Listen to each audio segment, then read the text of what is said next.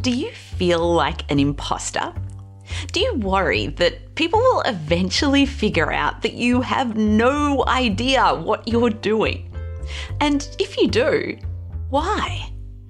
Kara Swisher is a celebrated journalist, the host of popular podcasts Pivot and Sway, and an opinion columnist for the New York Times.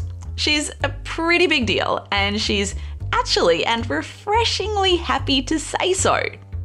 She doesn't have imposter syndrome because she spent her whole career building her skills and learning to recognise what's good and what's not.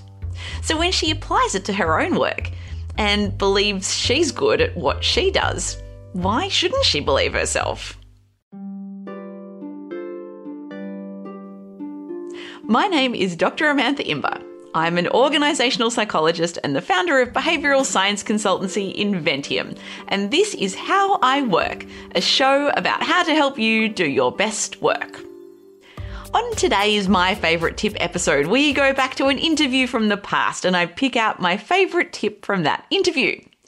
In today's extract, I speak with Kara about what it's like not to have imposter syndrome and why she thinks she never fell victim to it.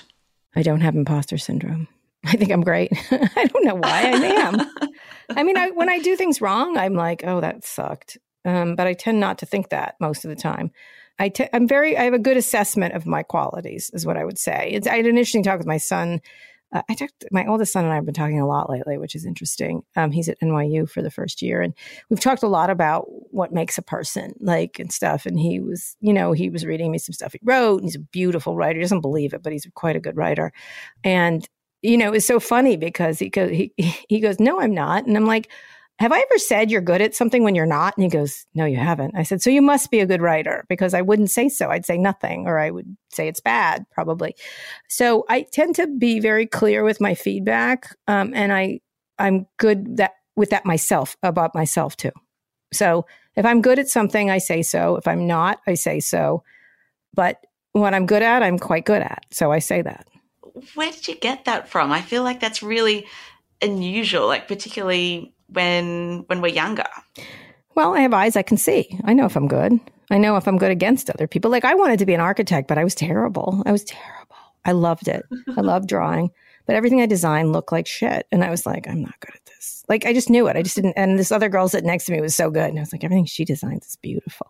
Like, I'm aware of other people being better at things, even if I wish I were better at them.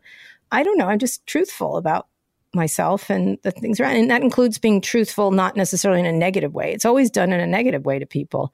I'm not good at this. I don't measure up. That person's richer. I don't think like that. I'm like, that was good. I make a lot of money. Like, you know what I mean? Like, and so I'm just pretty clear about my capabilities. Wow. It's almost like this objective comparison.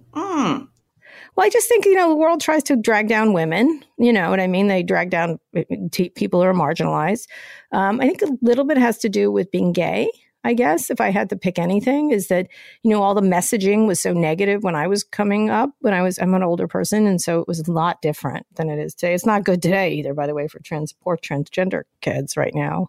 I just was very confident. And so you had to be, because there were so many negative images. And I kept thinking, I'm great. I'm pretty happy I'm gay. Like, you know what I mean? Like, it was just like, that's not true. That's not true. And so I think that's how I think you get, if you have a lot of incoming in your life and you're able to fend it off, you feel pretty confident about yourself.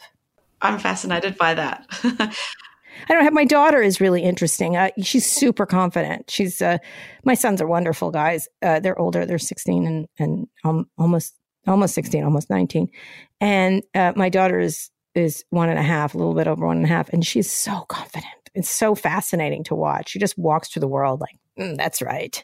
You know what I mean? Like, and last night she was just dancing and she didn't care. She couldn't care less. She was like, I'm dancing. That's what I'm doing. And I'm going to just throw myself into it.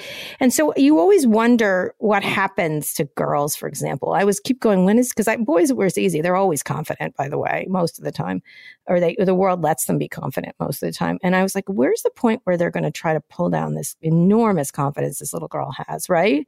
What's the moment? And so I want to watch it really carefully because I don't want her to let go of it because it's magical, right? Her confidence in herself and her abilities is really quite high. And so where are the little places that, shave an edge off of her? And I'm not going to let that happen.